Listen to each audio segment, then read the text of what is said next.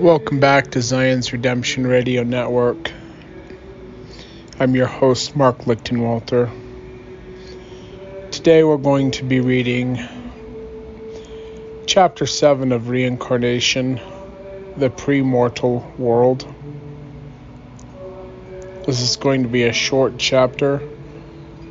After I'm done reading this, I'll talk about my work schedule and the new job that I started, but let's get into the reading first.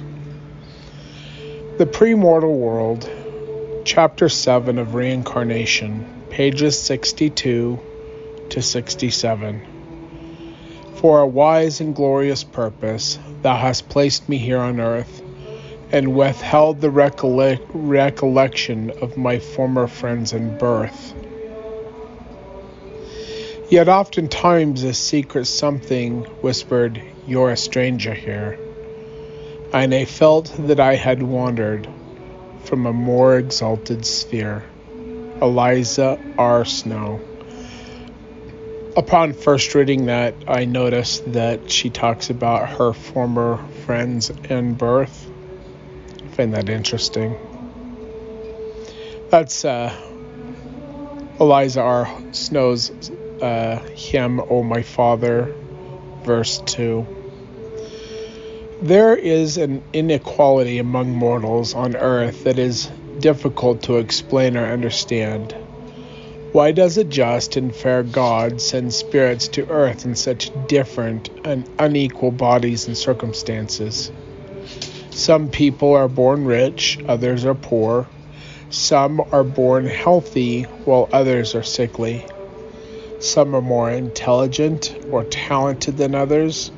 Some come into beautiful, lush surroundings, while others begin their lives in hot, barren deserts or cold polar regions.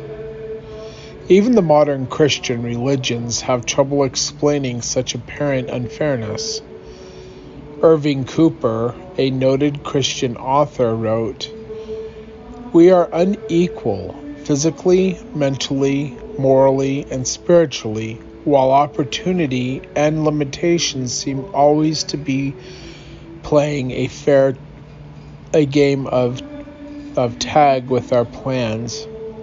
Or on page 63 if you're reading along.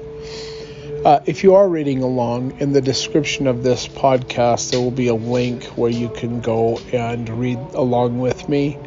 There will also be a description or a link in the description for the reading of this book, the whole book online, and also a link in the description for reading other books on the restoration.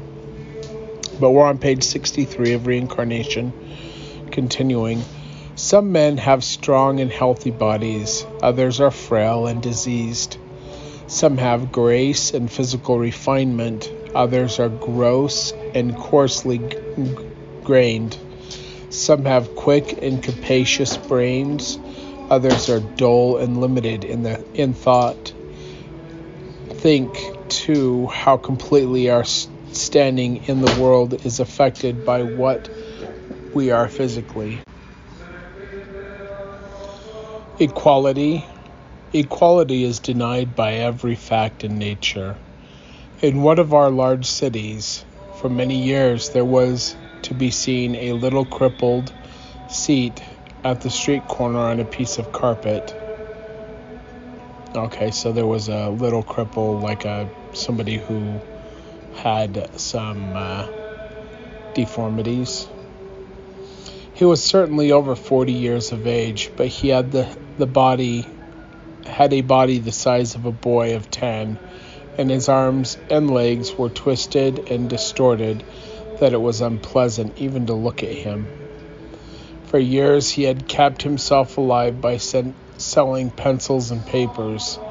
and the limits of his intellectual universe were bounded by the street crossing at which he sat. Contrast the limitations of his life, the physical suffering, the dim yearning for friendship, the colorless days, the narrow horizons, with the many opportunities and friends which have come to us.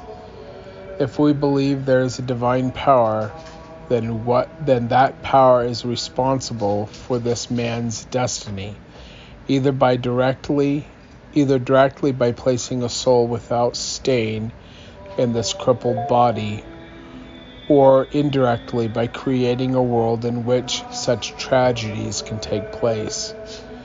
Why are there so many terrible inequalities in the environment? End quote. And that's a book called Reincarnation by Cooper, pages 7 and 8. What has occurred to bring these differences about? The most logical explanation is that the mental, moral, and physical parts of our character are results of our thoughts, desires, and actions in a premortal world. Hence, our life is not the result of some accidental mix-up, nor can we blame God for the conditions of our mortal birth. Rather, it is the accumulated result of our own actions previous to coming to this earth. I would say it's also a choice that we made. So when God showed me how we can put off our resurrection at the end of an earth cycle and go on the new earth that John sees in the book of Revelations, he taught me that we put off our resurrection because, first of all, we're damned in that state of resurrection, and we cannot progress unless we put off that resurrection and go on to a new earth. But we have to go through many different types of experiences in mortality, whether it's on this earth or another earth, it doesn't matter. As we go through the experiences that we choose to go through, we gain more experience and we gain a higher level of resurrection. And this is what is meant by eternal lives. It's so that we can gain higher resurrection. It's so that we can progress to become exalted beings, if we choose. This isn't something that's forced on us. There's a lot of choice. There's a lot of connection to certain family groups as well.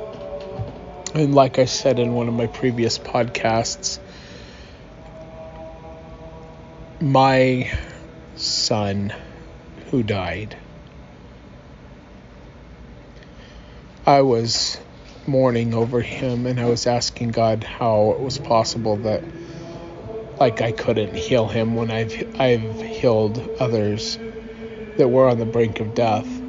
I said amen and they were healed in an instant, but then there's other people that I've blessed and there hasn't been healings. But with my son and my daughter that died, I couldn't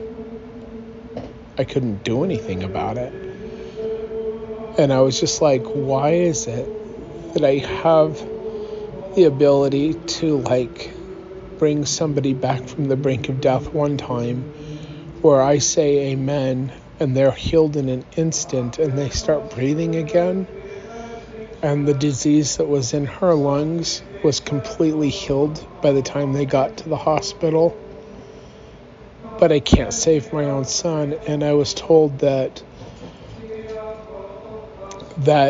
my son wanted to stay with our family group, but he needed a break from being in mortality, of going through a full life.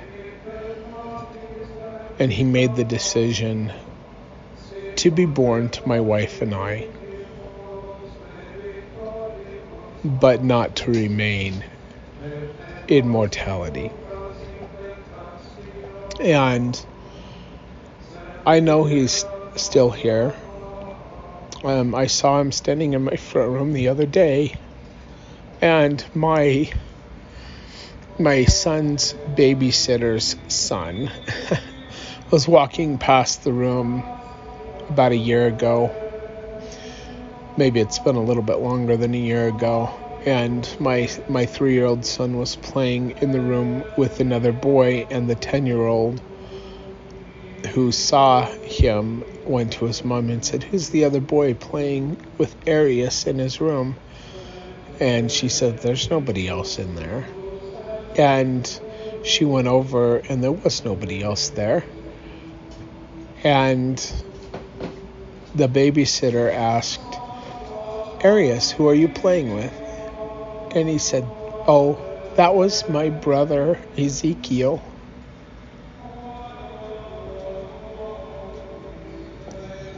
So, I know he's still around, and I know that my other daughter, Emma, is still around, and that they're part of our family. They're just beyond the veil. And my other daughters, Amberly and Eliza, have seen them as well. So, anyway, I'll continue on with the reading. Since we earned our place in mortality before we came here, we should learn to accept our temporal destiny and not complain if we are born in adverse conditions or in imperfect bodies.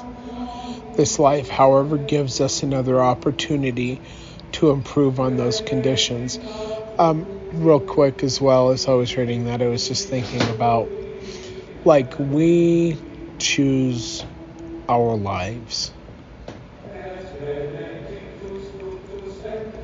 And I think that our lives we're given different opportunities based on what we've done in previous mortal probations on other worlds. The other thing, too, like, this life seems like such a long life.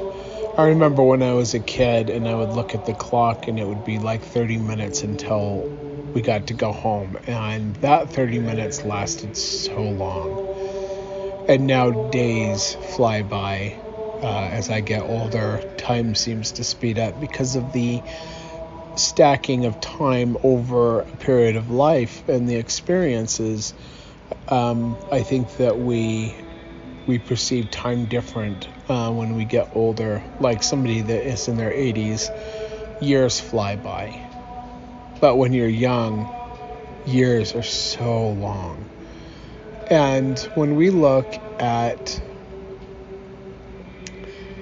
the mortality that we're in, we think it's long. But when we have our mind opened and the veil is removed and we can remember the eons and eons of time that we have existed for,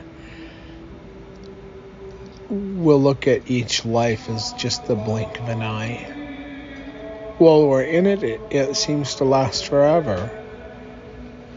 But when we see things from an eternal perspective, a life flashes by in an instant. Heck, even when you consider that you have been around for millions of years, one rotation of an Earth cycle, which is about I think it's about 8,000 years, because you've got the 6,000 years of temporal existence, and then you have the millennium, which is 1,000 years, so that makes 7,000, and then the last 1,000 years is the 8th day. It's the Shemimia Sheret, or Hasheret. I think I'm saying that wrong, but they call it the last great day, and that's beyond the millennium. I believe that is a time period of the pre-mortal world. So when we were in the pre-mortality, before this mortality in this earth life, I believe that we were set up, that things were planned, and Earth was created in that last 1,000 years of that Earth's history before we came to this world. That's speculation. God hasn't shown me that amount of detail. It's just something I think probably was the case. Anyway, so we're on page 64, which means we only have 3 pages left in this chapter. So it'll be a short program today as far as the reading goes, but let's get into page 64. When we come into this world as a newborn baby, we bring with us all of the traits and talents, likes and dislikes that we developed throughout mortality. That will be developed throughout mortality. And I think that we bring those on from other worlds. And how do we know what our likes and dislikes would be, especially with in connection to food? So when my son Ezekiel was in utero, my wife craved candy and sodas and donuts and all those things. She does not like that kind of food normally. But for each of my children, she craved different foods for each and every single one of them. And for the children who lived, like those were traits that they continued with after they were born. Now, Ezekiel died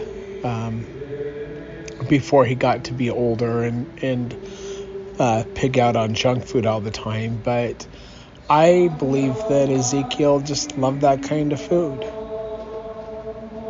But in the spirit world, he wouldn't have known what. If the spirit world was the only thing that was before we came into mortality, he wouldn't have had the opportunity to understand what it's like to have a donut or a piece of cake. I believe that he gained those likes when he was in a previous mortal body on a previous earth. Now, as far as reincarnation goes, I don't know if we come back multiple times in one earth cycle, which would be, 7,000 or 8,000 years. I don't know how many times, or even if we can. I think that there is a place for it, but I don't know.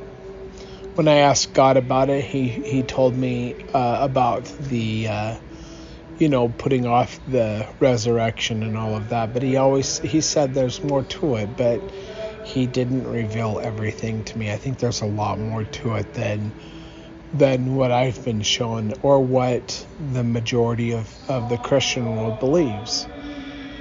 But, I think there's a place for it. Maybe it's a special place. Maybe somebody like Joseph Smith comes back. Maybe John the Baptist was once Elijah and he was Enoch before. I think it's interesting that Jesus says that John the Baptist was the greatest prophet.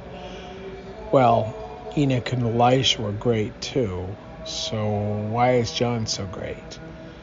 Like, from our reading in scriptures, we don't see John in the capacity of greatness, other than he was to prepare the way. But if you consider that he may have been Elisha, and then before that Enoch, then you realize how great John really was. And the only reason I bring that up is because people have told me that I was once Enoch, and I was once Elijah, and I was once John the Baptist, and now I've come to prepare the way for the return of Jesus and his second coming. I don't know if that's true. God hasn't revealed that to me, but others have said that they have had that revealed to them, and I'm like, oh, okay, well, that's interesting. And I think to myself, okay, so what if I was those people? Does it matter now? What matters now is that I'm who I am now.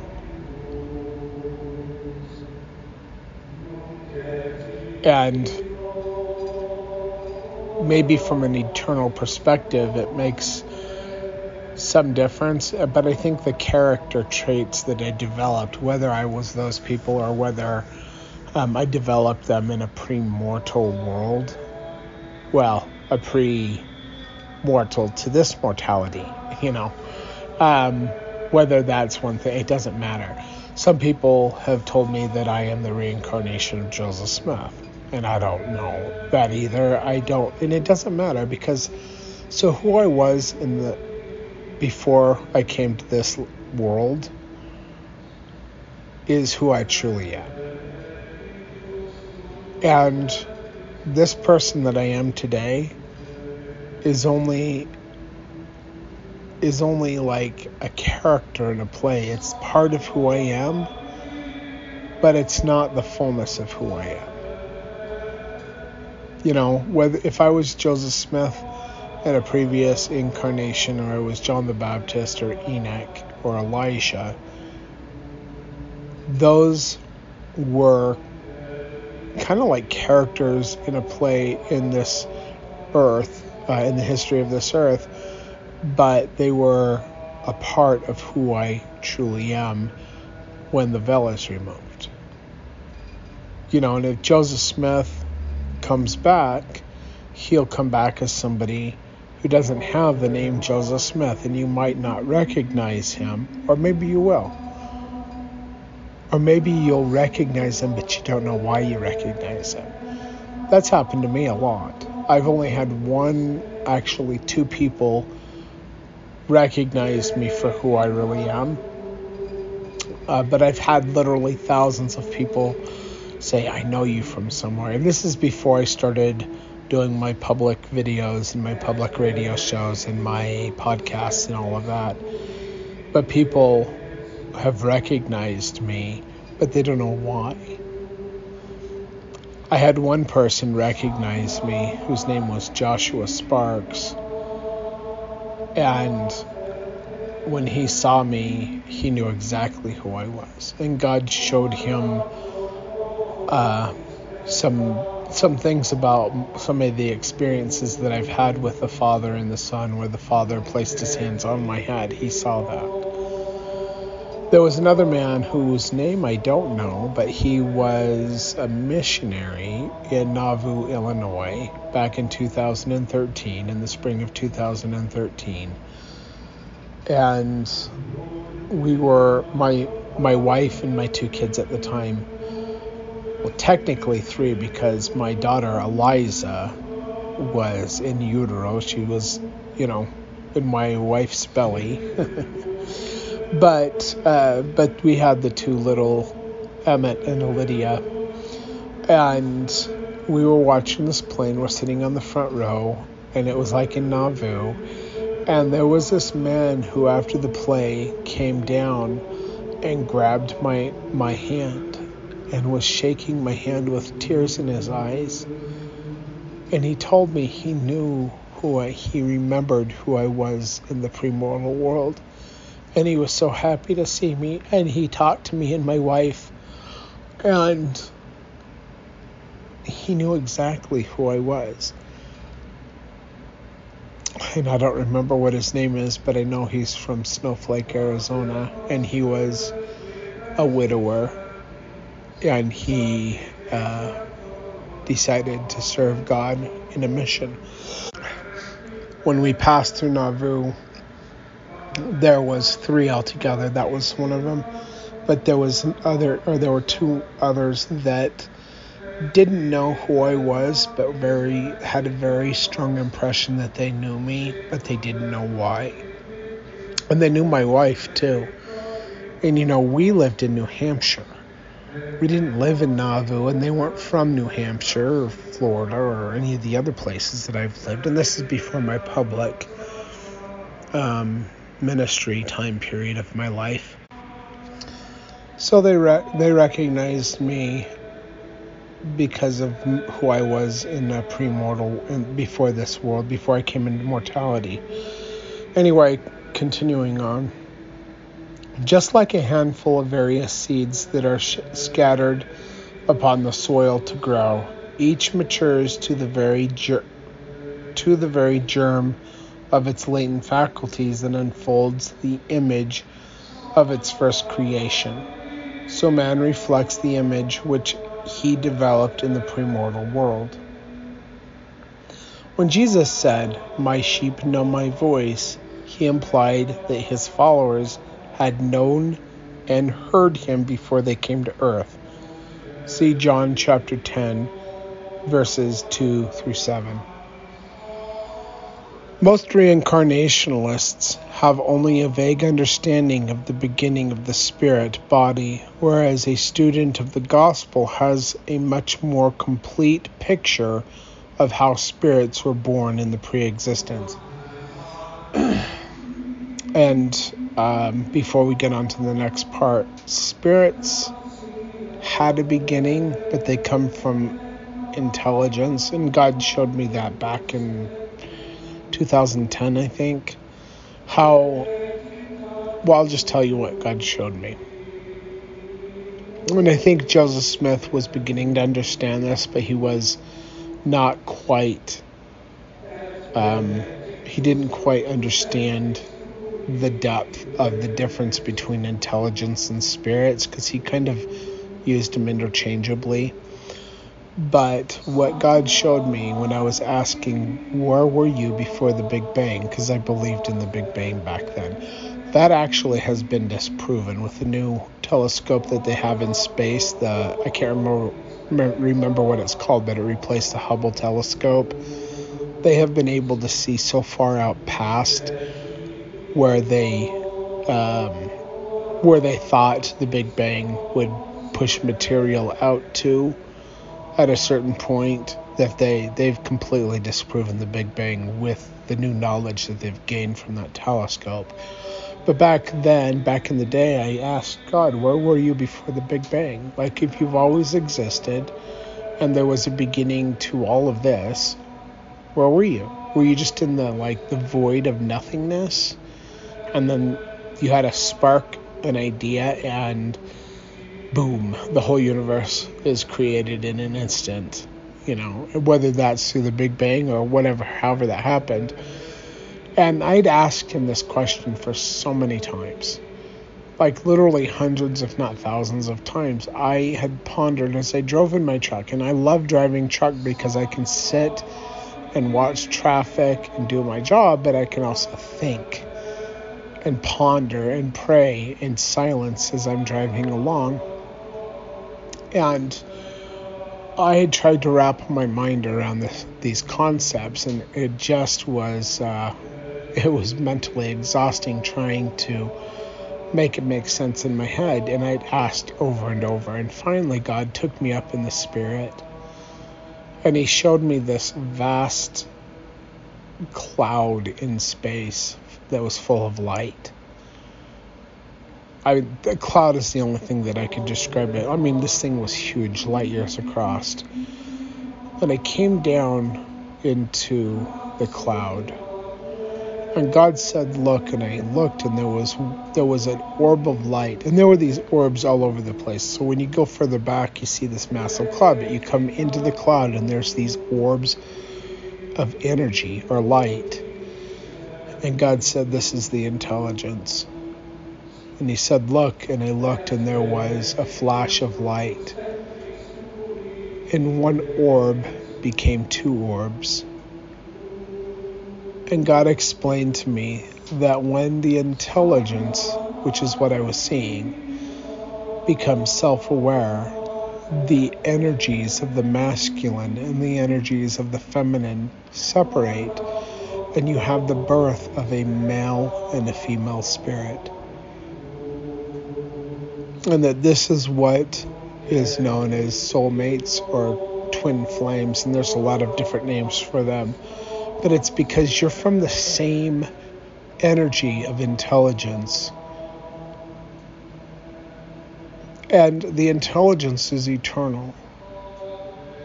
And God told me that the elements and all energy, it's all eternal. The laws of the universe are eternal.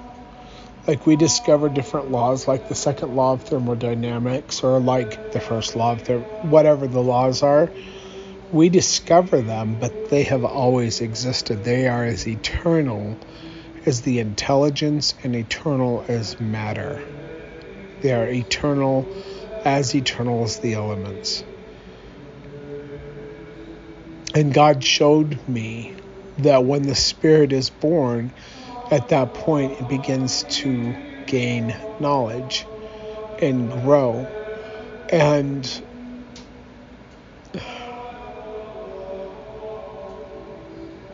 that when these things happen, that we are nurtured and we are taught by others who have gone through things before. Like little babies, the parents have many experiences, and they teach the babies, and the babies grow and become toddlers, and then small children, and then larger children, and then teenagers, and then adults.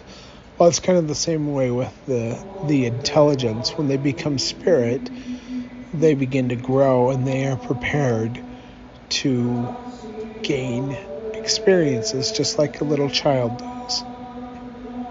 And I've shown so many things in this thing where God took me up in the spirit, and he just showed me so much. But one of the things he showed me is that when the spirit separate from the intelligence and they become male and female, there's an aging process that happens where the spirit will age and will eventually cease to exist.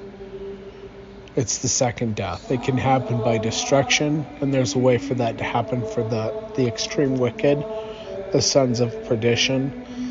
But if they continue to go on, and it takes a long time for this to happen, but if they don't get to the point where they can be sealed, the male to the female and the female to the male, they will cease to exist. But sealing the male and the female together puts them back into a state that they were in before when they were the intelligence, where they were in an eternal state. Sealing the male energy and the female energy back together, it actually brings them back to the point where they can remain separate but together in a state of eternity. This is how you gain eternal life. This is part of the steps. It's the first step in gaining eternal life. But we go through all of these experiences without having those things happen. So if you have the opportunity to be sealed, male to the female and female to the male, you have progressed in your progression to the point where you've gotten to the level where you can accept these things. Where other people in the world, they haven't gotten to the point where they have had the opportunity to have the sealing power in the way that we have as Latter-day Saints. So, but continuing on, Bruce R. McConkie presented this beautiful description.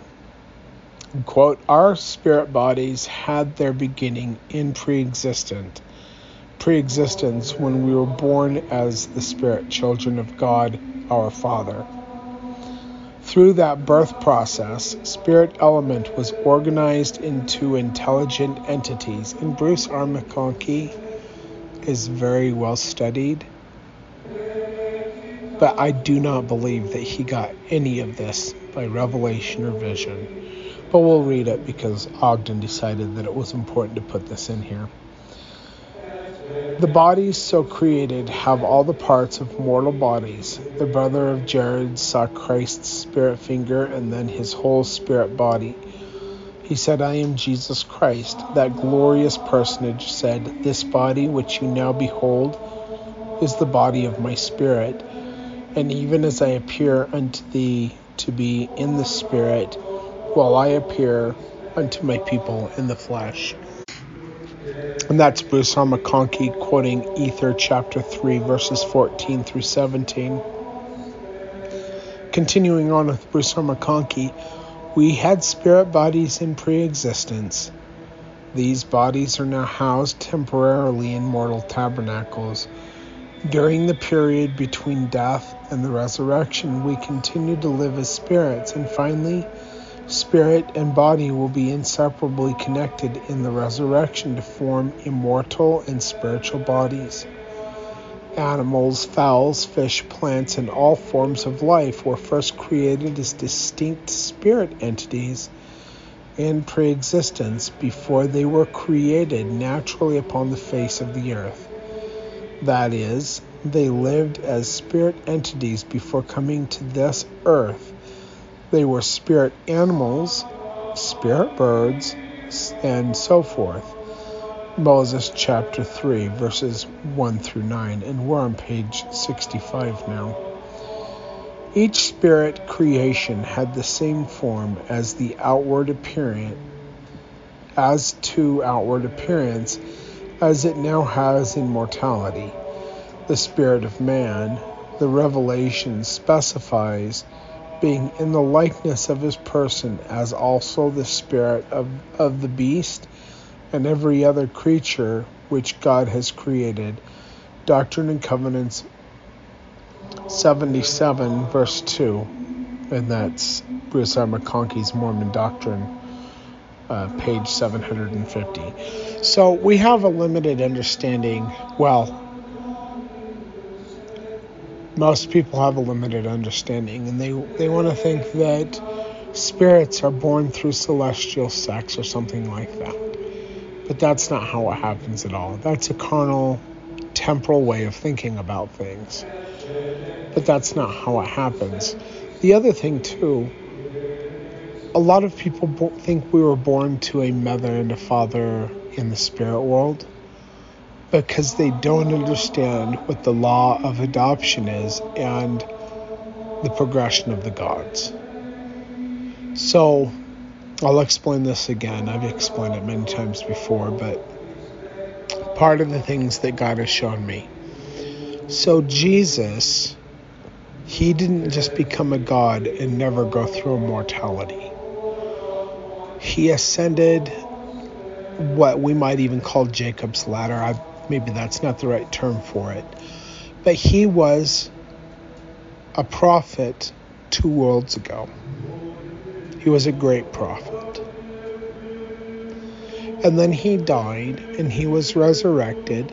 And when the earth previous to this was created, he put off his resurrection, and he was chosen to become God, the witness of that world, or who you would refer to as the Holy Ghost, the Holy Spirit, the Ruach HaKodesh. He has many names, but he was the witness, God the witness of that world. So he became a God. A lowercase g God.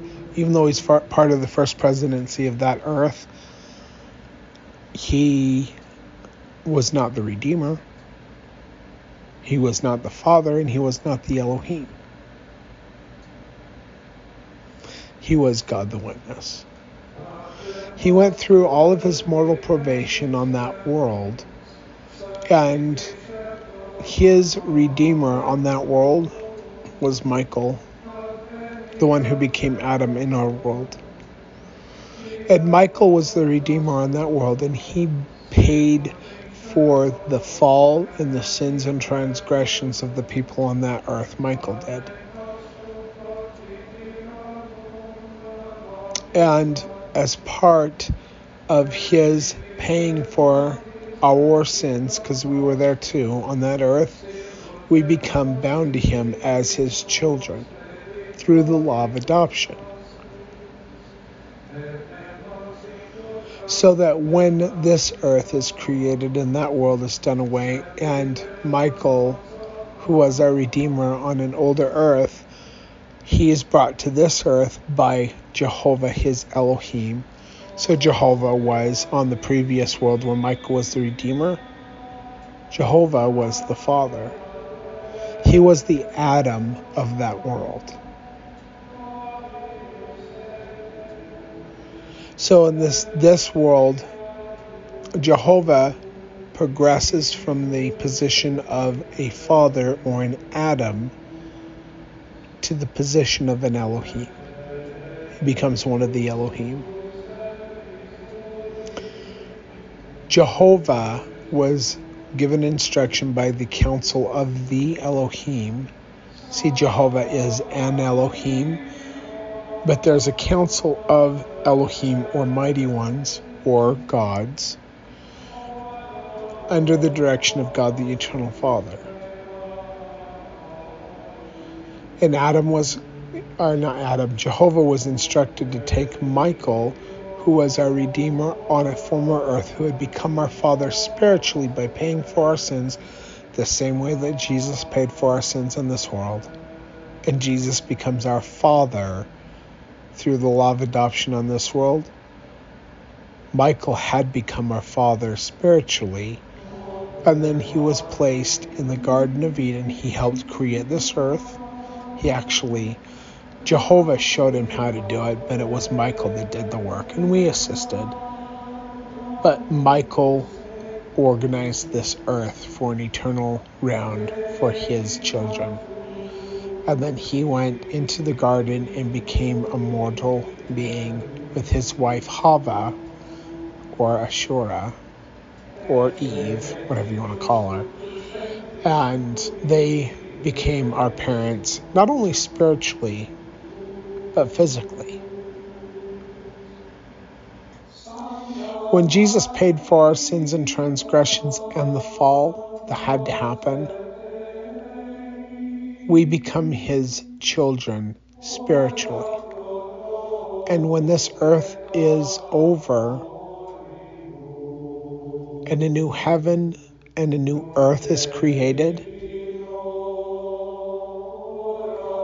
Michael, who has become our Elohim at that point, will show Jesus how to create an earth, not just to organize the spirits, which he did for this world, but to actually be the creator of the earth itself.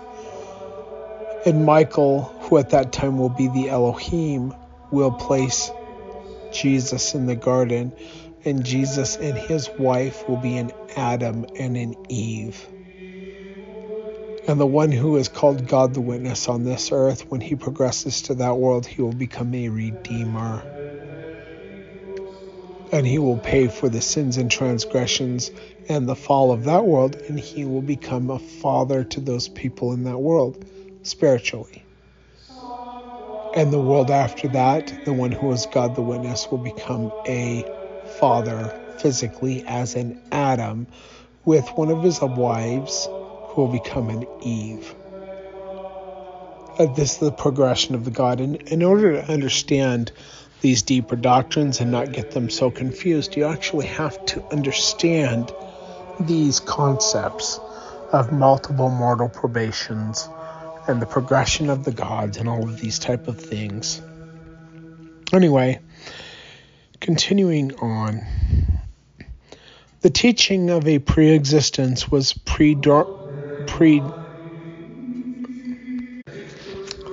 predominant in the early days of Christianity, but according to the following statement, they were removed, quote, under circumstances that to this very day remain shrouded in mystery.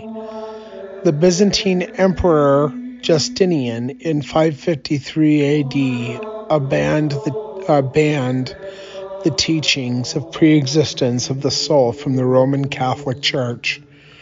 During that era, numerous church writings were destroyed, and that comes from a book called Coming Back, pages 4 and 5. The pre-existent life was infinitely long and was a probationary progressive school. However, there was an atmosphere of free agency, allowing some to become noble and great, while others chose to be rebellious and cruel and warlike. All had power to progress in many fields of learning, or they could neglect them. The Reincarnationalist says that we lived before we came here as mortals. However, they cannot conceive of our learning, acting, and gaining experience as a spirit in a spirit world. But the scriptures say, at death shall the dust return to the earth as it was, and the spirit shall return to God who gave it. Ecclesiastes 12, verse 7. God in his wisdom did not create these spirits and then immediately send them down to earth without any preparation or understanding of what to expect in mortality. Orson Pratt explains, and we're on page 67 or 66. We have 67 left to go through, so 2 pages. But this is Orson Pratt. This period of pre-existence must have been sufficiently long to have educated and instructed the spirit in the laws and order of government pertaining to the spiritual world, to have rendered itself approved or disproved by those laws, to have been tried in all points according to its capacities and knowledge, and the free agency which always accompanies and forms a part of the nature of intelligent beings. In fine, the period of pre-existence must have been sufficiently long to have constituted a probationary state, or the first estate, wherein the spirits are on trial and may fall and be reserved in chains of darkness unto the judgment of the great day. And that comes from Orson Pratt, The Seer, page 18. In the premortal world, the spirit body was born just as the mortal body is on earth, which isn't just like the mortal body on earth. That's a carnal way to think about it. That's not how spirits are created. Spirits are born when they become self-aware, but that doesn't require a mother or a father to get the intelligence to that point. It's a process that happens. I'm not sure how it happens, but it happens without the assistance of others. Anyway, continuing on, spirits are actually born to an exalted heavenly father or mother, but that's not true either.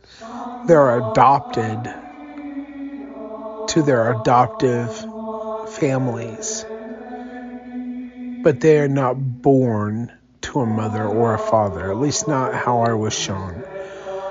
A mother and a father may take these spirits on at another time.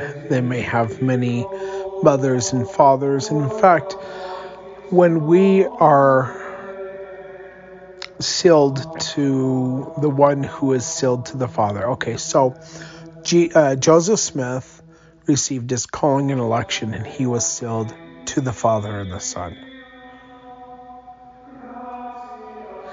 And when the church was first restored, there was something called the law of adoption, and people were sealed to Joseph Smith. They were not married to him, they were sealed to him. Men and women. For some reason, people have lost this knowledge, but there was something called the law of adoption, and what that did is through Joseph Smith being the mortal on the earth, the Lord's anointed, people were sealed to him, and he had been sealed to the Father and the Son. So there was a link from the children on the earth being sealed up to the mothers and fathers in heaven. Because our Father and our Redeemer are sealed to those people there in the heavens and to the heavens above them.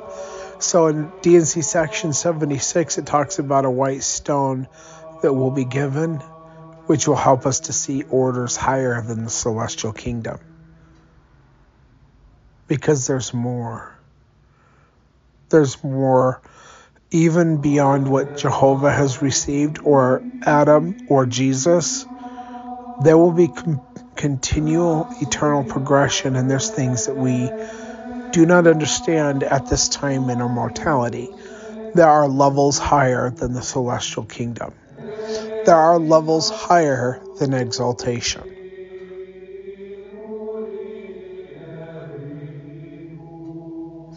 Continuing on. And when others become similarly exalted, they too will have spirit children.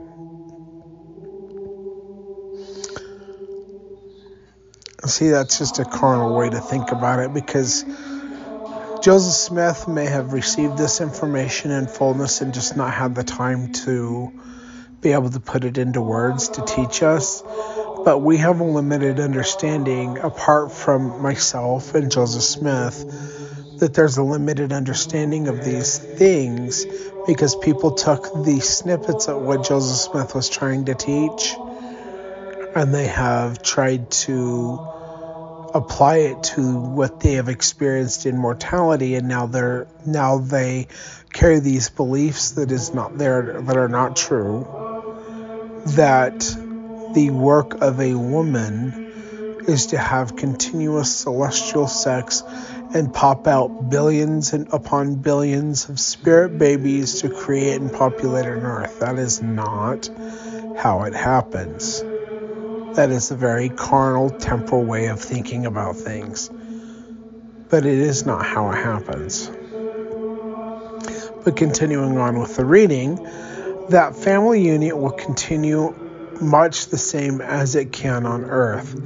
Peter wrote that he had fathers of our flesh, but that we should rather be in subjection to the Father of our spirits. Hebrews chapter 12, verse 9. And according to Paul's writings, Jesus was the firstborn among many brethren. Romans chapter 8, verse 29.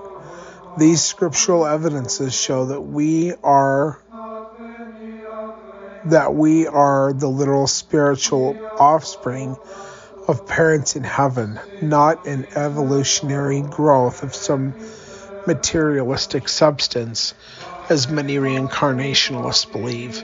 See, Ogden didn't understand these deeper things either, so he's trying to make it make sense in his head. But you know what? Part of the restoration, so Joseph Smith came to lay the foundation for Zion to be redeemed, and the Davidic servant comes to complete what Joseph Smith laid. But all these things will be revealed to the remnant in time. All of them will be revealed to the remnant in time. Thus, if we are the offsprings of heavenly parents, they would naturally want to look after us in the same kindly and careful manner as we would our children here on earth.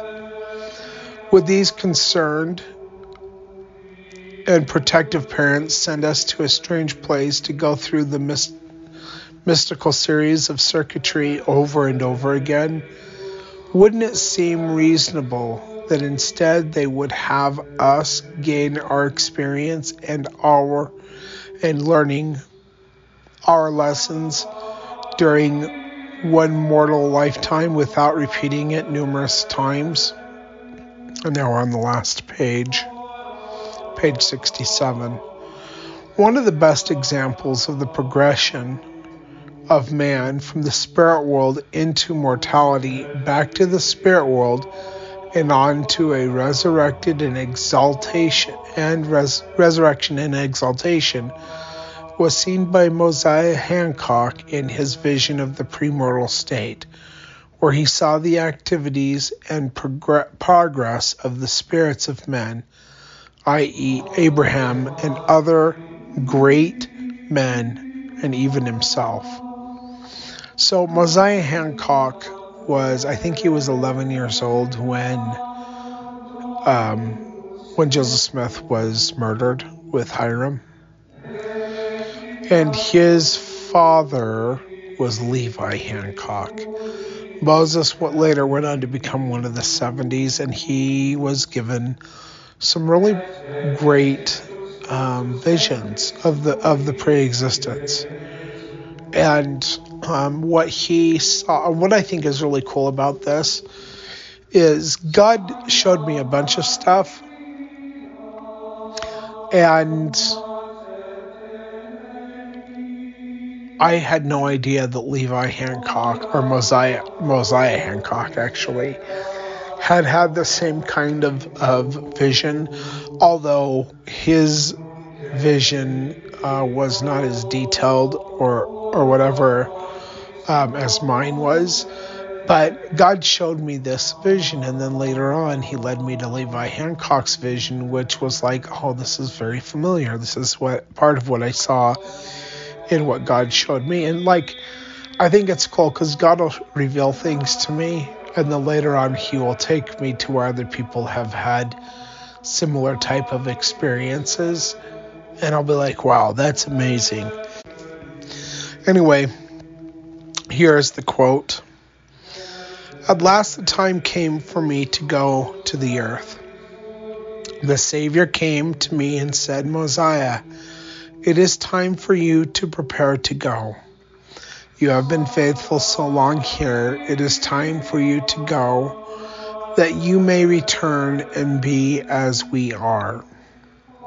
I knew my departure was near at hand and asked if on my return I could have the same position I then held. The Savior said yes, and greater, but you have to go down to the earth and take a lowly position and be misunderstood by man, even your brethren, and endure many hardships and set many examples of humility and patience, that you may return and enter the glory, even such as I have. End quote, Mosiah Hancock Journal, Addendum, pages 3 and 4. The experiences obtained in the premortal world are so vast and important that they can produce both extremes, great and noble, and wicked and evil. And that's the end of the chapter. When we continue on with our reading, we'll be in chapter 8, and we're going to talk about predestination and foreordination, which starts on page 68. It's chapter 8 of Reincarnation. When you understand that we have gone through many mortal probations on worlds before this world, then things begin to open up and be more clear as to why we gained the experiences. Like people like Ogden Kraut and Brigham Young didn't even understand this, and Bruce R. McConkie, and the list goes on and on. They don't understand that we lived in worlds before this world. We gain the experience of mortality by being in mortalities before this world ever existed. We can call it the pre-existence, but part of the pre-existence was to be in a mortal body. And that, like for instance, when we gain a level of resurrection on this earth, if it is not exaltation, then we are damned in a state of resurrection. Even the first 2 degrees of the celestial kingdom, we're damned in a state of resurrection until we can until we can put off the resurrection and go and gain more experience in another mortal probation on another world.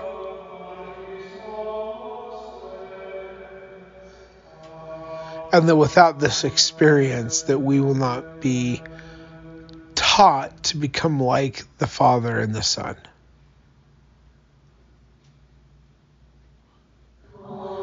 That we need the experiences of many mortalities to become like they are. We're not going to gain that experience in this life. And one of the fallacies that I see in the modern apostate churches that come from the Restoration, they think that Jesus gained all of the experience that he needed to become a God in the spirit world, never having gone through immortality before. I'm here to tell you that that concept is simply not true. That Jesus was God the witness before this world was created. That he was a prophet before he became God the witness. The reason why he is a God on this world is because he chose the right path to become God the witness, and he progressed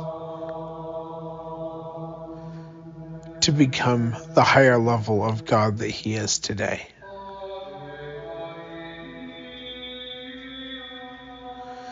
And this is how we all go through the progression of the gods. This is how we all become exalted. And this path is more narrow than you first thought. But it is a path that we can follow and become like they are. And I say these things in the name of Messiah. Amen. So, all right, now I'm going to talk a little bit about my work schedule and how things are going. So last Monday, I started orientation, and we worked from 10 a.m. to about 4 p.m. Monday, Tuesday, and Wednesday. We were supposed to go for an extra day, but the supervisor who was doing the orientation, his dad got really sick down in Texas and he had to take off. So then the other guy who did not know where the other guy was at in the teaching of everything, he had to take over, and well, I think we skipped a bunch of stuff. So anyway, on Thursday, I got into a truck with another individual.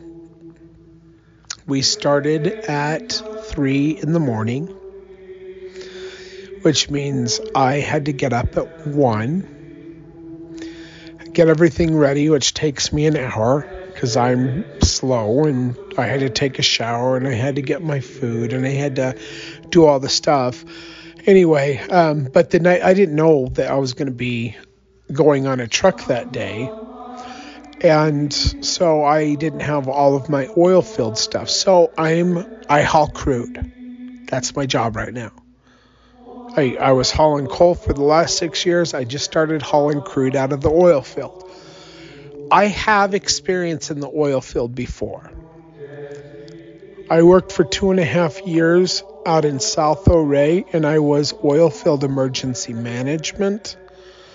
And I had all of these tools and all of this gear to go into cold weather in the oil fields because I had done that job before. It's a very difficult job. But this crude hauling, this is even more difficult than what I was doing before. Even though I was on the cleanup crews and I took care of overpressured wells and all kinds of crazy things that happened out in different fields, and like I traveled, so they would have me mostly in South Ouray, which is a huge oil field down by the Green River and the White River, down by a place called Bonanza and Bitter Creek and Ouray.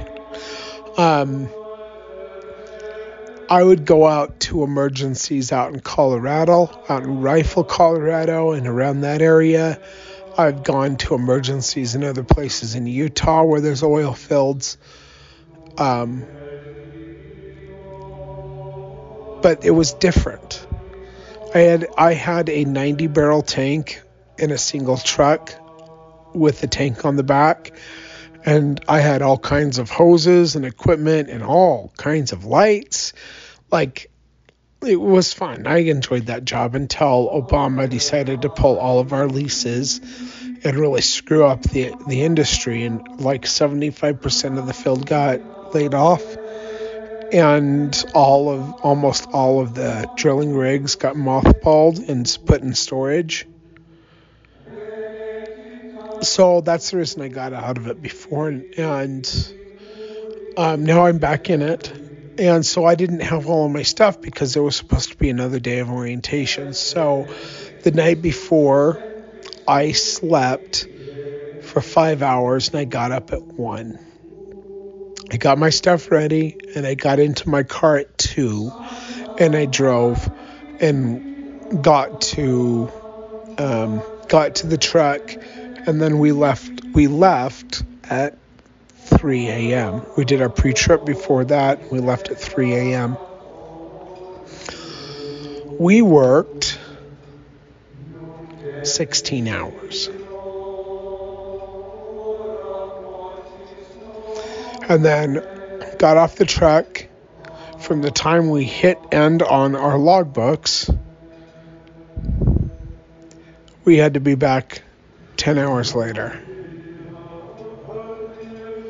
And I was actually back 9.5 hours later. And it's like 40 minutes, 45 minutes from where I work to where I live. So then you add an hour and a half of commute time to that 10 hours off. And then you add an hour for taking, I'd add maybe 30 minutes once I get home for bringing all my stuff in, making sure I have all my clothes ready for the next day, taking a shower and laying down and going to bed. And then I get up 6.5 hours later, whatever it is, maybe 7 if I'm lucky, if I'm very lucky. And I get up and I take a shower to wake up, and I put a whole bunch of gel in my hair because I have long hair. I've not cut my hair since 2012 because the father told me not to. I do not like long hair. Before he told me not to cut it anymore, I actually bicked it and I was bald a lot. I liked being bald because hair gets in your face. Anyway, so I have to do my hair. I have to put on my first layer of clothes. And then I have to put on my second layer of clothes. And then I have to put on my fire-resistant clothing that is required in the oil field. So I have 3 layers of clothes on at this point. And there's a good reason for that, because that particular morning, we left off at 5 a.m. and we drove about 20 miles and we got stuck.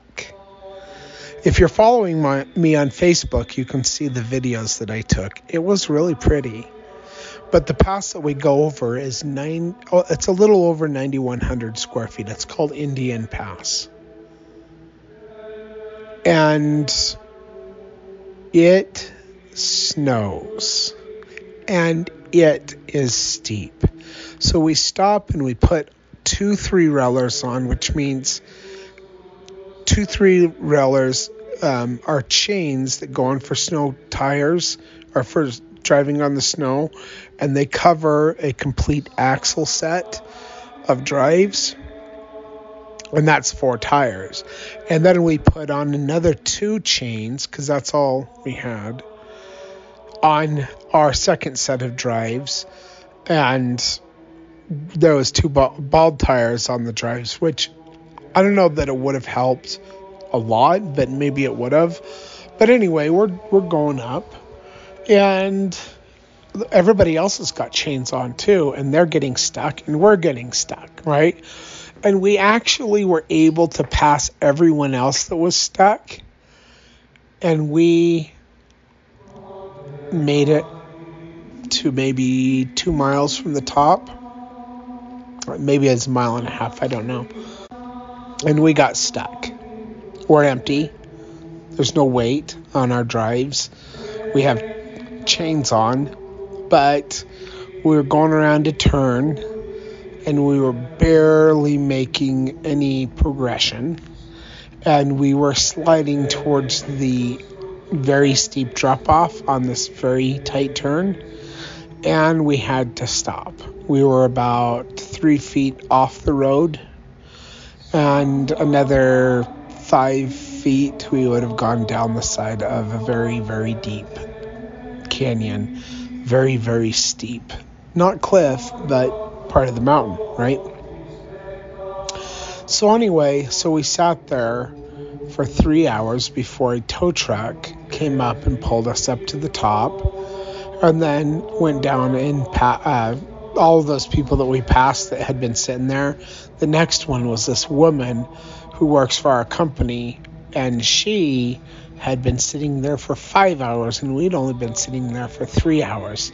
So I'm pretty sure she was not exactly happy with us. But in all fairness, she had a sleeper on her truck, and we did not have a sleeper on our truck. So she was just taking a nap in the back, waiting for the tow truck to come up and pull us up the hill. So there was like 3 sets of doubles and 2 singles. And the 2 singles were, we were the first ones. even though we were sitting there for less time than the other one. But anyway, we got pulled up the hill and we went down and we got loaded, which takes way too long when you're training. So when the conditions are all good, you can get 2 loads in 12 and a half hours. When the conditions are not great, or when there's any kind of delays, like at the place where we unload, like we sat there for like 3 hours one time. And you know what? This company pays $30 an hour just to sit. If you have to sit, they'll pay you for your time, which I am like, that's great. Like this job is so difficult that it's really hard to keep drivers. In fact, so I worked 4 days after orientation. So I worked seven straight days. Had 91 hours, not including commute time.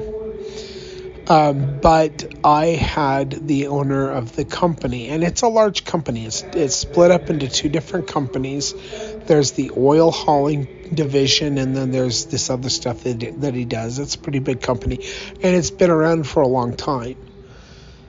Anyway, I had the main safety guy and the owner call me and ask me for my thoughts on how to improve things and just get my opinions on everything. And I actually talked to both of them for about 45 minutes last night. And I don't know why. I don't know if they call everybody, but they called me, and I told them, because the night before I had, all right, I got to back up a little bit. So I was with a trainer for 2 days. And when his hours ran out, I started my hours, and then I would work for like another 6 hours. So the one day we worked like 20 or 22 hours straight. And then the next day we worked like 18 hours straight. And then the last day, I followed him up. He drove his truck, and I drove a truck and I didn't know this was going to happen. I'm a little irritated by this, because if I knew that I was going to be driving a truck, I would have brought the things that make my job easier driving a truck, but I didn't know. So anyway, I jump in this truck and I go and get loaded, and we have delays at the load site. We go and get unloaded. We have delays at the unload. Not to mention the fact that he is loading next to my truck, and he has to do his job, and he has to train me at the same time. Like, it's difficult, right? And I told him the first run took 8 hours from the time that we got loaded till the time we got unloaded. And we're not supposed to do 16-hour days. We can do 16 hours once in a work week. And the only way we can get more of those 16-hour days is to take a 34-hour reset. Or if we do 8 days straight, we can do another one after 8 days after the last one that we did. So we got the 16-hour day, and I had an hour left when we were fueling by Mighton, which is in between Roosevelt and Deschênes, if you know where those places are in Utah. And I had an hour to get back to Helper, which is where we park the trucks, and it takes a little bit longer than an hour. And I actually had like 53 minutes left on my logbook, and it took an hour and 20 minutes to get back or something, and it was snowing, so it took longer. So anyway, so I had to file for or claim my 16-hour exemption for severe weather. And yesterday I get back to the yard, and this crude oil, they have to heat it up between 140 and 180 degrees or it turns to wax. It's crude oil, but it's classified as crude oil, but this stuff that I'm hauling, it goes into lipstick. It goes into petroleum jelly. It goes into Vaseline. It's what these things are made, like so many things. They even have this stuff in the production of jeans. Like what I'm hauling isn't made into gas or oil for your car, but it is crude oil. It's made, there's so many things, there's so many products that this particular stuff, there's so many plastics. There's so many things. Anyway, but when it gets below 140, it starts turning to sludge, and it will turn to a very, I wouldn't say hard per se, because you can scrape it like butter, like hard butter, like not so hard as refrigerated butter, but it's a pain in the butt, and you can't unload it when it's like that, because it's got hoses it goes through. So they heat it up to between 140 to 180 degrees. Well, it's cold outside, and you cannot leave a truck loaded. So what happened was I claimed my 16-hour exemption. I got back to the yard. I was going to head home, and my supervisor says, would you like to come with me so that you can practice training? Now, I can be on duty for up to 70 hours at a time. I just can't drive after 11 hours of drive time. If that happens, I can't drive after that. Or if I've been driving on and off and loading on and off, and I've been on duty for 14 hours, I can't drive after that unless I claim the exemption. But after the exemption ends, or after the 14-hour ends, I can't drive after that, but I can be on duty. So I'm still in the truck, and he comes and he drives it, and he tells me a lot more than my trainer, because he's been doing this for a long time, and he's quizzing me, if it's, or what temperature can you not haul this product? Anything above a specific temperature? And I said 180.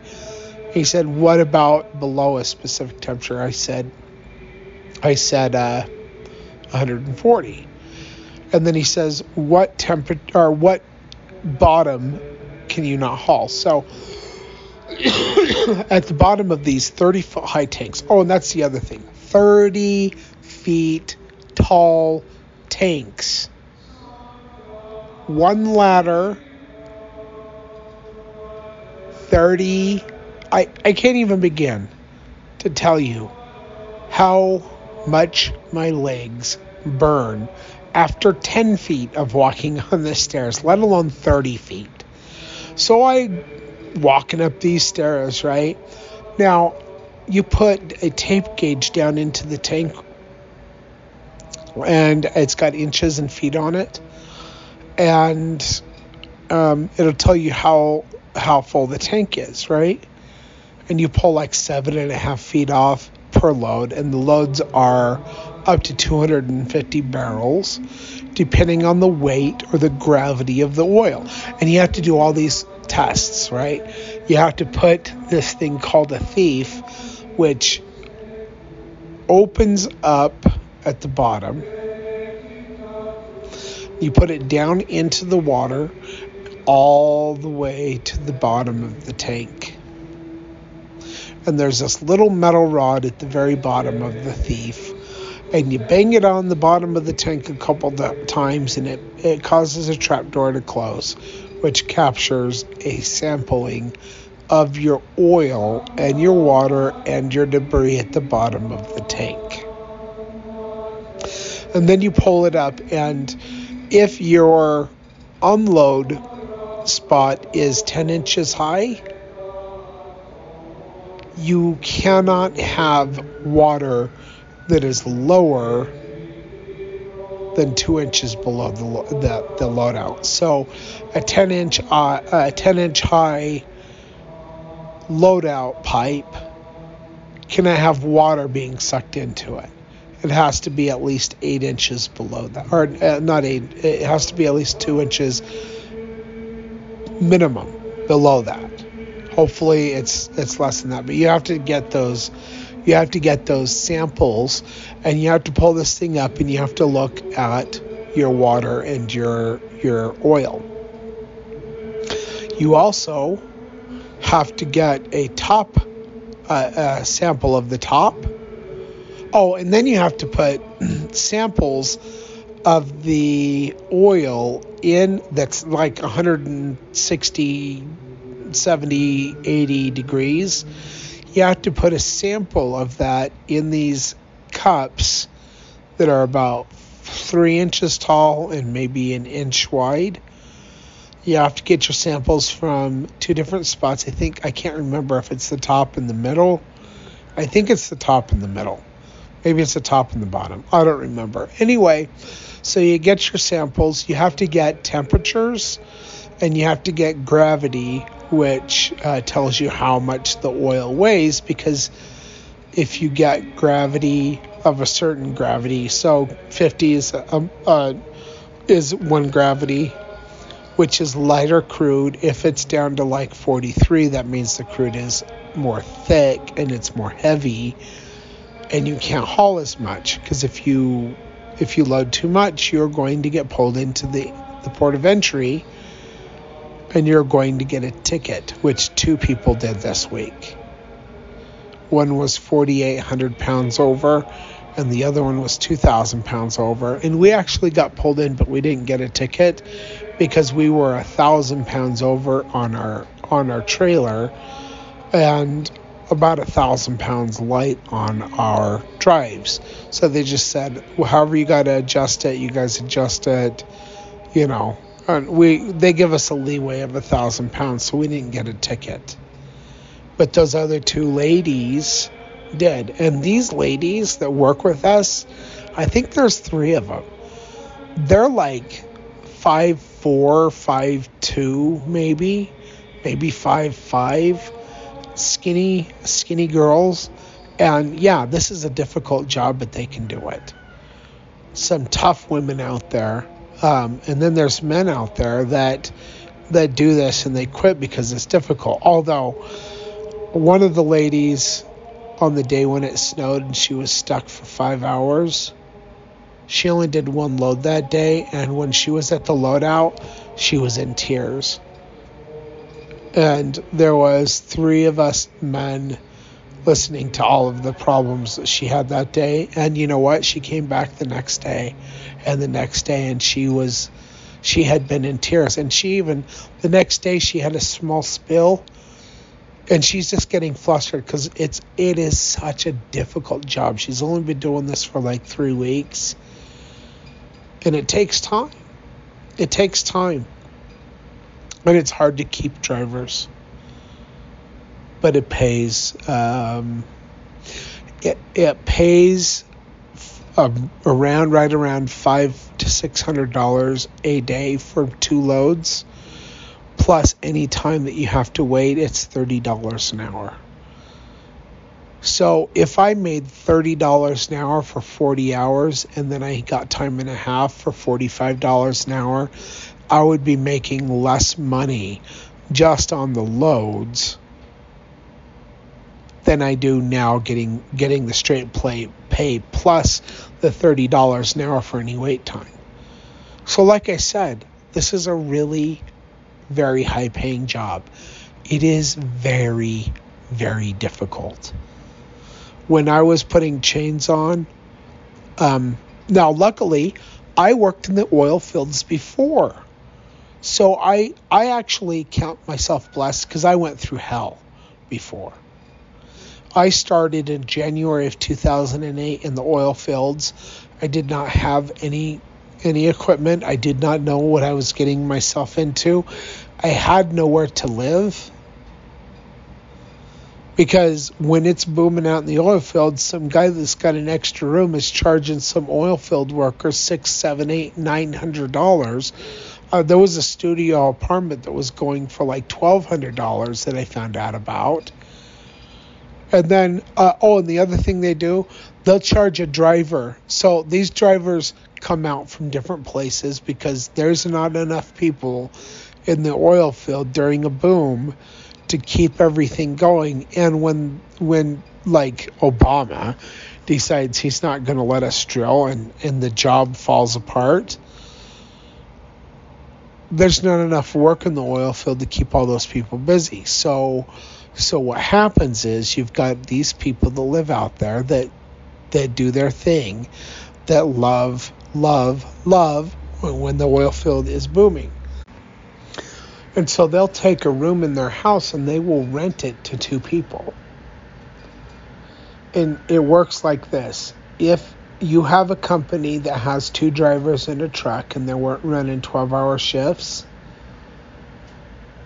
the one driver will sleep in the room for 12 hours.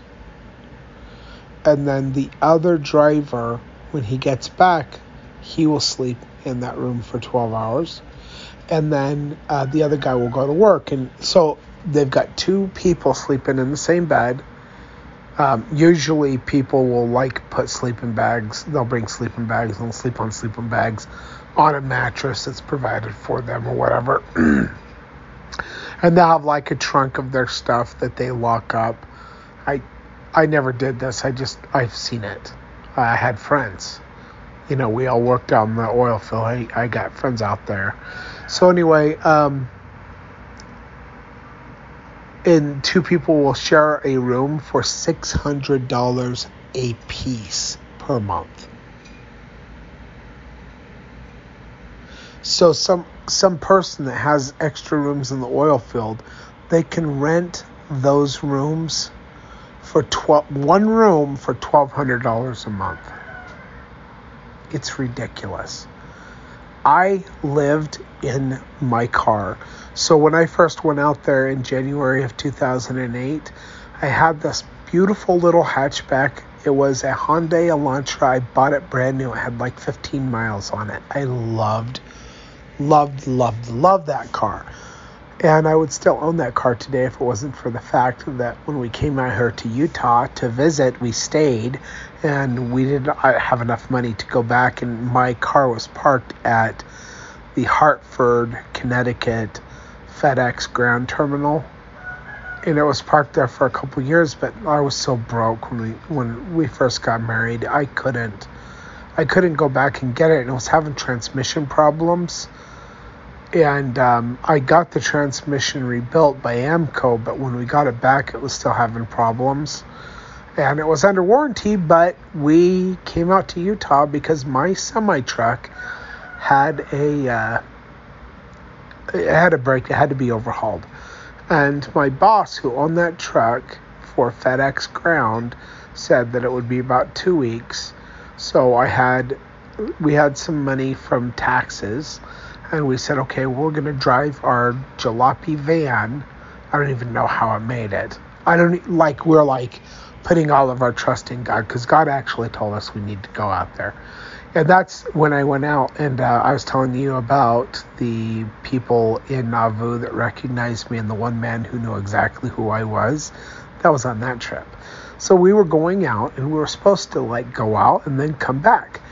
My wife and my new kids, I don't like calling them stepkids because they're my kids. I don't care. I might not be their biological dad, but I'm their dad. So anyway, we went out, and my wife was pregnant with Eliza. She was 7 months pregnant, and she was fine. And the doctor said, you guys can travel, just whatever. The doctors gave us instructions. We got out to Utah, and she started having problems. We went up to Moses Lake, Washington to get some of my stuff out of a storage that it had been in storage for a while.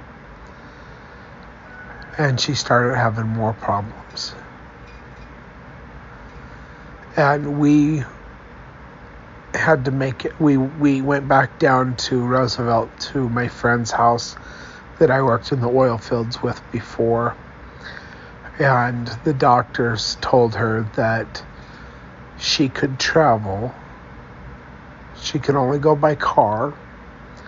She could travel for a half an hour at a time. And then she had to take a break for an hour. Roosevelt, Utah to upstate New Hampshire, with my wife having problems. And then, like, if we have more emergency problems, like we're out in the middle of nowhere and my wife has the baby. Like, I don't even want to think about what could have happened. So we stayed with my friend. I transferred to North Salt Lake to FedEx Ground. I continued to work from there, and I was an over-the-road FedEx Ground. We ran team driving. Anyway, but that's why we're in Utah. But I think it was all part of God's plan. So I never went back and got my car, but I was living in that car. It was a hatchback when I first worked in the oil fields, and I cut a futon mattress to 2 futon mattresses. I took the stuffing out and I cut it to the shape of the back of my car, and I put the covers back on them, and I had a bed in the back of my car. I had a trailer hitch and a trailer put on the back of my car. I had big containers that I had locks on that were locked to the trailer. They had all of my gear, all of my supplies, all of my food for a week, and I had a generator with a doghouse over the generator, and once a day I would go and fill it up, took a gallon of gas, and it ran for an hour. I took the extension cord of this generator that was in a big doghouse to keep it out of the weather but still let it breathe and the exhaust go out and everything, and I had an extension cord that went along the trailer, along the tongue, and then up through the back of the car, through the hatch, and then underneath to the side, and had a shelf. I had my seat taken out of the front of the car and had a shelf there with some supplies and a space heater. So that's where I lived for a while, quite a while, until I got a motorhome, and then I lived in the motorhome out by where you get fresh water by the White River for a year. And then, anyway, I've done this job before, and I knew it was difficult before. So difficult. So I had the gear to do this job again, but I wasn't sure if I could do this job again. But you know what? I got that shot in my back, and my discs in my back that are messed up, they're not causing me pain. My arthritis in my spine is not causing me as much pain, and I'm doing this job. And we worked all those long hours, and yeah, I am exhausted. I was exhausted. I got home yesterday around 10 a.m. I barely made it into the house. I was so tired. I didn't even make it up to take a shower. I hit the couch. I fell asleep. My son comes home around 4, and I finally went upstairs and took a shower, and then I went back to sleep with my wife when she went to bed around 9. And then I got up at like 4 o'clock this morning, and I'm still exhausted. But I have today to rest, yesterday, whatever. I'm going to take tomorrow off too, and then I'm going to go back to work on Thursday. And apparently the owner told me that I can drive my own truck, and they're going to have somebody meet me over there to help me with the loading process. And they'll have somebody on the other side that'll help me and the other guys that are training with the unloading process.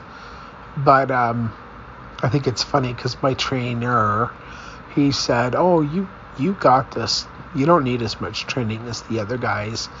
And I was like, yeah, but there's still a lot that I'm not really sure on. I need practice before I go alone. Well, the owner of the company said that they're going to set it up this other way because, like all of us trainees, we all have a lot of experience driving. In fact, one of the guys who did his orientation last week and then he went back to St. George where he lives, he came back and he started on Monday. Well, he owns a semi-truck. He's an owner-operator. He's got a pretty nice Volvo. It's a 2016 Volvo, and some trailers. And he is driving a company truck right now because the freight rates are so low that the American truck driver cannot haul anything without going into the red each month. And I think that this is all done by greed and design because I believe that they are trying to destroy this country. In fact, I'm amazed that crude is being hauled. But we have so much oil in this country that we don't need it from anywhere else. But the first thing that Obama did, and not just this country, Canada too, the first thing Obama did, he shut 3 pipelines down. 3 pipelines down. And he pulled a ton of leases and federal wells, so they're not producing, so you're watching gas prices go up because there's not enough supply for the demand. And he has the audacity to go to our enemies, Venezuela and Russia and other places, to get oil when we have it in this country. From 2016 to 2020, we heard all about Russiagate, how Donald Trump was doing all the Russian things, and that was so horrible, and blah, blah, blah, and whatever. But Obama stopped oil production and natural gas production in this country, and they were shipping the majority of the natural gas and oil from Saudi Arabia and from Russia. They talk about global warming, but let me tell you why it's better to get our own oil from our own country. We're not paying somebody else for it. That's just one. Number 2, if natural gas has to come from Russia, which is where we were getting it during the Obama administration, it has to be put on these massive tankers. And how do you think that is shipped to this country? They have to run these big motors in these big tankers to bring it over to supply it to us. So it actually costs more of a carbon footprint than just getting it here ourselves. Now, why do you think Obama did that?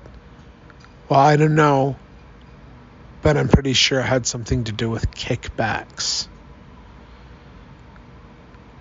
When Biden was vice president, he basically said, give me this money or these things are going to happen. He got his son a job in the oil and gas industry, didn't know anything about. It's so corrupt. This country and the politicians in this country are so incredibly corrupt.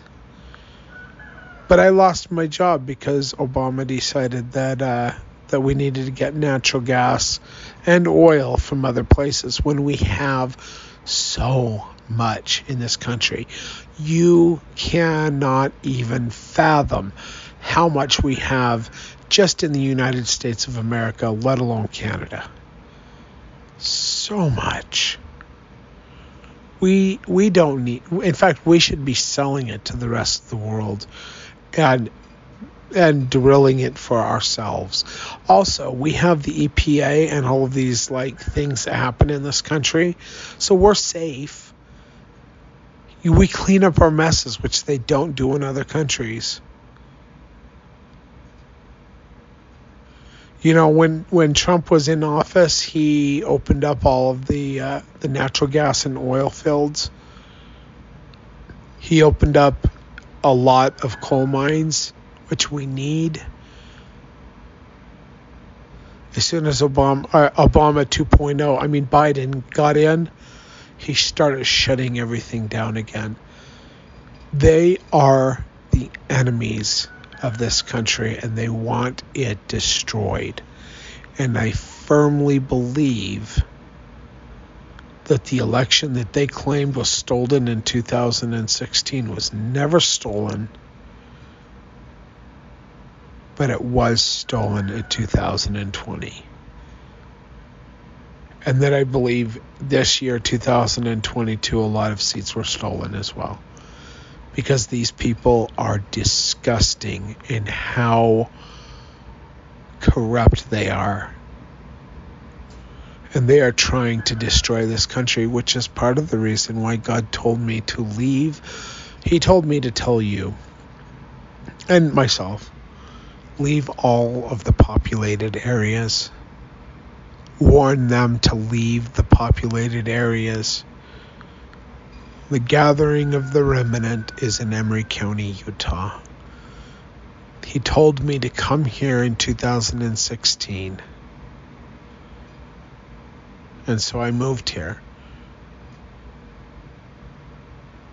And I lived in a place for 3 years that we rented because we didn't know what to do. We just knew God told us, and we tried to be obedient, and we were. And in 2019, we moved into this place that we live now on a 10-acre farm.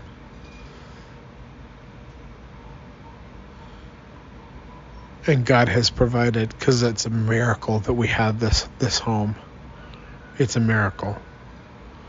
So, but God wants us out of the cities.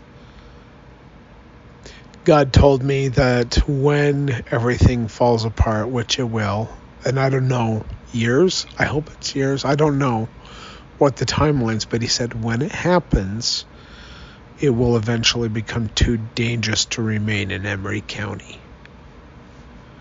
When that happens, here's where I want you to take the people.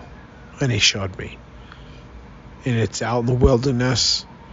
It's out in desolation. It's a little place that he's prepared. But it's there. And when the remnant is there, they will be protected. We will be protected as the nation burns around us, as Babylon the Great burns around us.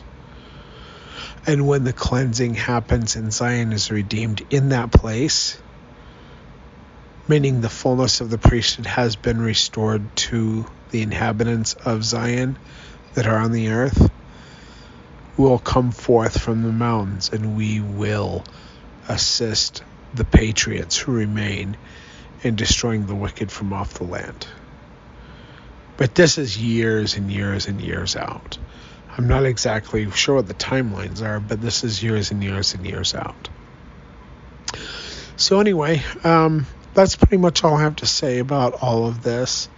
I will try to get a couple of more podcasts recorded, and I'm going to post this one today.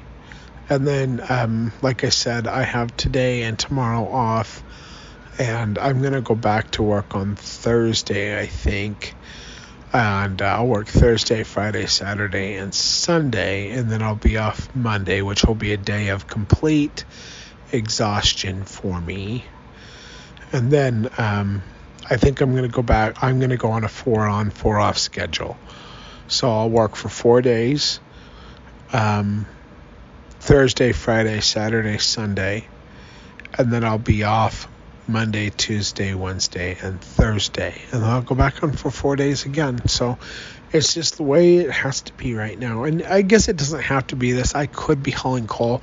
But let me tell you the difference between hauling coal and hauling this crude oil.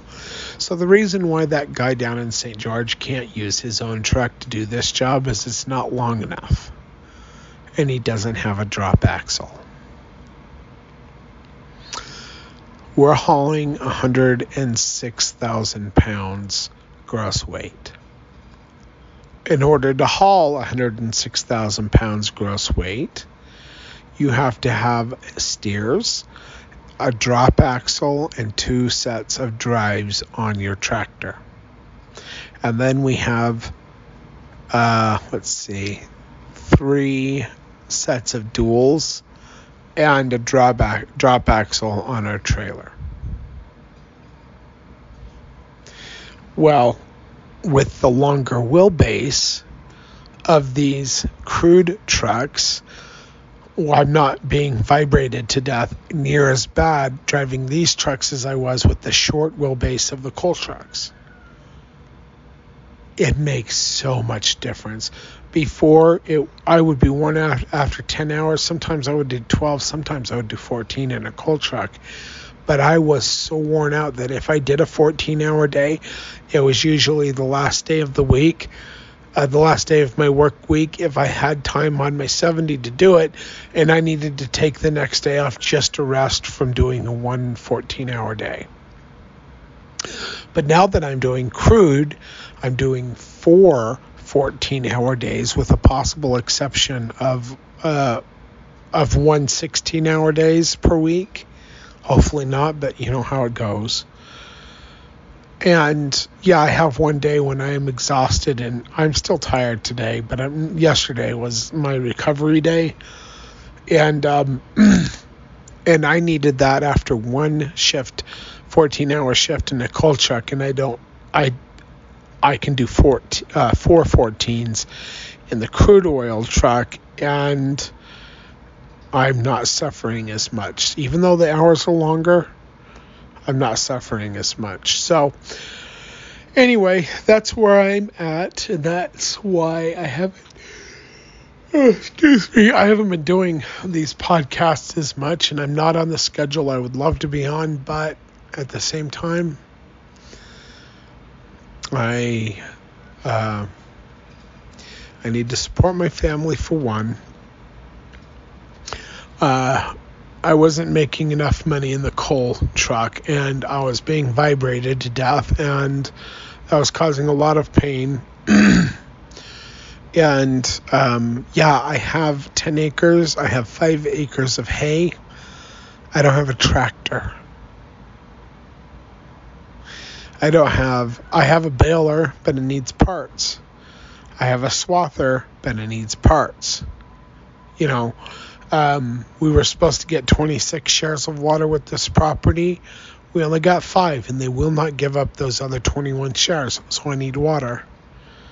I can't do that without making some good money, and I'm trying to prepare a place where people can come to, where we can have meetings and stuff, and that costs money.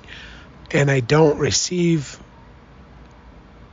money from anyone except for one person was paying me.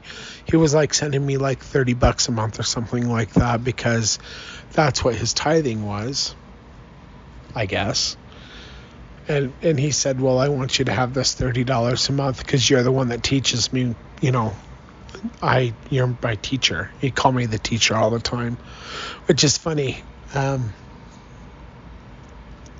that's what I do. I teach, right? So he would send me $30. That was one person. Now I have people who are listening right now when the podcast comes out, and they're going to move here to Emery County. Now my house is kind of nice. It's a little bit big, but we have 7 people that live here. I don't have a huge living room, you know, so eventually I would like to build a church on my property. There's plenty of room for it, but I have to make money for that to happen.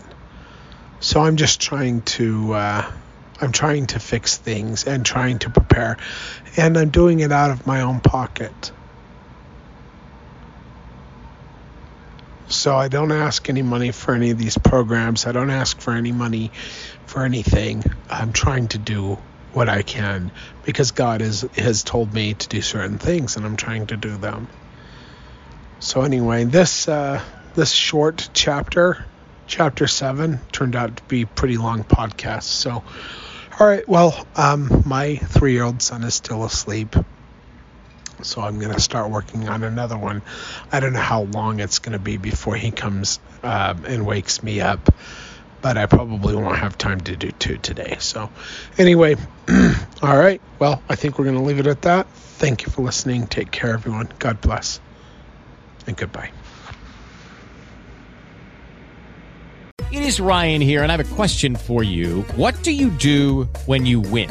Like, are you a fist pumper, a woohooer, a hand clapper, a high fiver? I kind of like the high five, but if you want to hone in on those winning moves, check out Chumba Casino. At ChumbaCasino.com, choose from hundreds of social casino-style games for your chance to redeem serious cash prizes. There are new game releases weekly, plus free daily bonuses. So don't wait. Start having the most fun ever at ChumbaCasino.com. No purchase necessary. VGW Group. Void where prohibited by law. See terms and conditions. 18+.